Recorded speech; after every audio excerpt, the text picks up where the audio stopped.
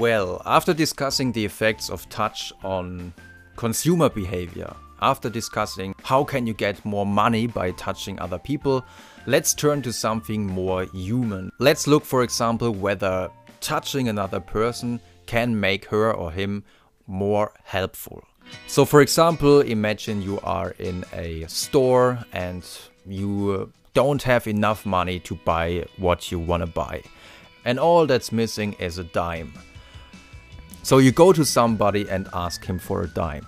Should you touch the other person while asking for the money?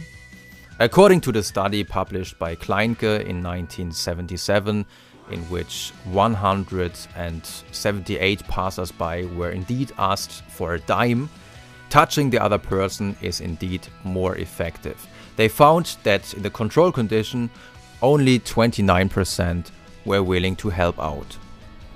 But those participants who were touched were willing to help with a probability of about 51%. Similar results, but for different scenarios, were also observed in 1980 by Willis and Hum in their study, The Use of Interpersonal Touch in Securing Compliance. All in all, they had 320 participants, and they could show that touching the participants on their arm was more effective when they tried to make them sign a petition. When they used touch, 81% were willing to sign the petition, whereas in the control condition only 55%. And in a second experiment, subjects were more willing to participate in a short survey when they were touched. The results were 70% in the touch condition and only 40% in the control condition. Now you might say, well, those studies are already quite old. Aren't there some more recent studies? There are more recent studies, like for example the study by Jules and Guiguin, published in 2009. And in this study, which might be interesting for you if you are a smoker, 368 smoking female students who were in the cafeteria of the university or who were sitting on a park bench were approached by a 20-year-old female Confederate, and she asked them, "Excuse me for disturbing you, but could you please give me a cigarette? My pack is empty." And when she said that, she touched half of the participants softly on their forearm, and half of the participants were not touched. And it turned out that more of the smoking students were willing to help out with a cigarette when they were touched. Whereas in the control condition, only about 51% were willing to give a cigarette. In the touch condition, there were 68%, so a 17% increase. And what is particularly interesting about this study is that after the female students were asked for the cigarette, they were also asked whether they had realized that they were touched. And this is a really interesting question for the whole research field, because one can really wonder whether in all these studies the participants do realize that they were just touched, and whether it makes a difference for their compliance rates whether they realize it or whether they don't.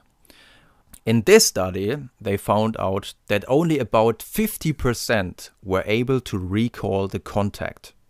Furthermore, it turned out that those who realized that they were touched were more willing to help out, were more willing to give the cigarette. So realizing that you were touched seems to be no bad thing. Maybe it tells you, well, the other person seems to have a serious problem. She or he even touched me, so maybe I should help out. That's one explanation, but to be honest, there are also contradicting results in the literature, so what is going on here is not really clear yet. Let's see what future research tells us about that. Up to this point, we discussed several studies in which only small requests were put forward. For example, please give me a dime, or please sign a petition, or please give me a cigarette. So these are really small requests. And the question of the next study is whether touch can be successful with large requests as well.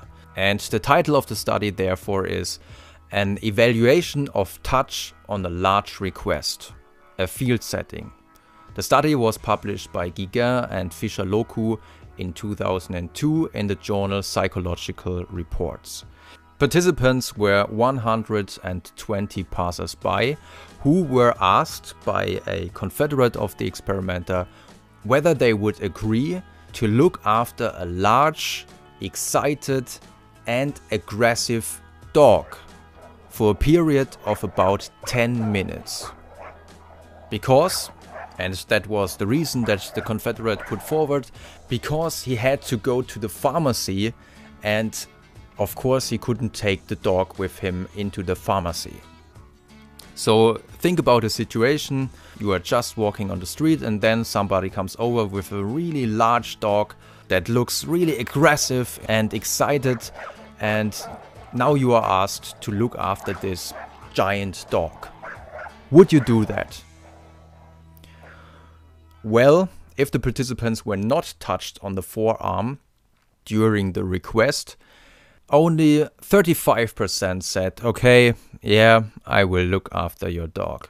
In the group of participants who were touched on their arm, the compliance rate was indeed much higher. In this group, 55%, so 20% more, were willing to look after this crazy dog. Even though this was indeed a larger request than just for asking for a cigarette, I think it's still not a really large request.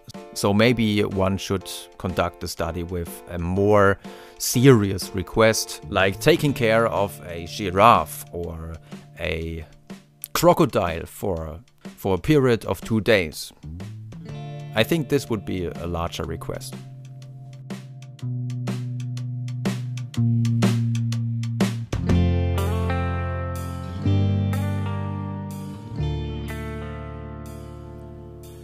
The next study I want to present to you was also conducted by the French social psychologist Nicolas Guiguin, published in the North American Journal of Psychology. And what is particularly interesting about this study is that they combined the effect of touch and the effect of appearance, of status. So imagine you're walking down the street and somebody comes over and tells you, "Hi, I'm from the Association of Parents of School Pupils and I'm conducting a brief survey on the topic television programs for children. Would you participate?"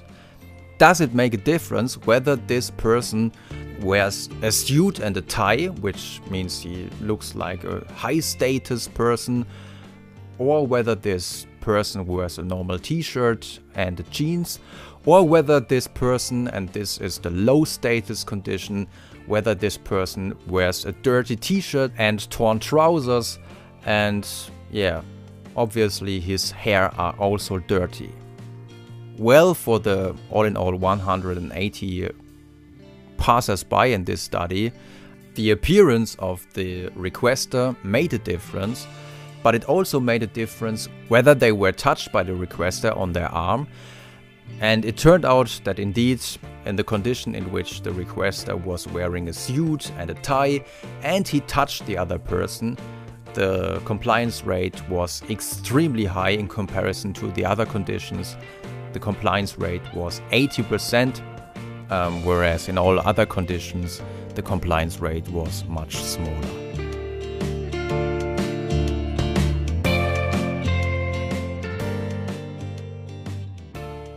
I want to close this line of research on helping behavior with a study conducted by Dolinsky, in which he tried to answer a question that some of the guys out there might have according to these touch experiments. And I guess that some men out there say, well, yeah, all these study results sound quite interesting. Isn't it sometimes strange if a guy touches another guy on the arm? I mean, if a woman touches me, okay.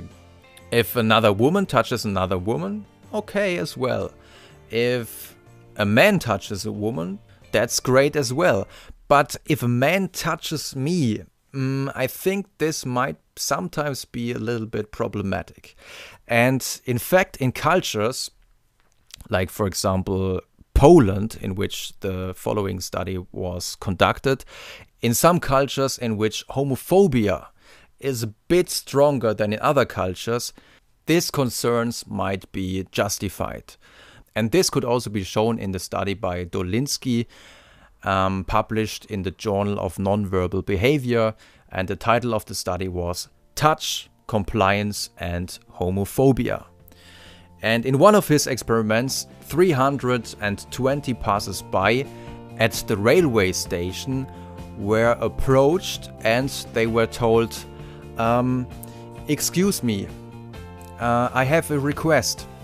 During that, half of the participants were touched. And then the Confederate said, and I quote from the study, I have to hurry to catch the train which is leaving in a moment, but I have to mail this letter. And in this moment he showed him a letter in a closed envelope. It was already stamped. And he said, it's really important for me that the letter is mailed in Wrocław. That was the town in which they were. Could you put this letter into any mailbox in the city for me? And it turned out that in all other sex combinations, touching the participant really led to more compliance. They really more often put the letter in the mailbox. But when the requester was a male and the participant was male as well, the compliance rate in the touch condition dropped. Touching the participants under these circumstances in Poland was indeed less effective. So if you are in Poland and you are male, better don't touch other males, because this might indeed backfire.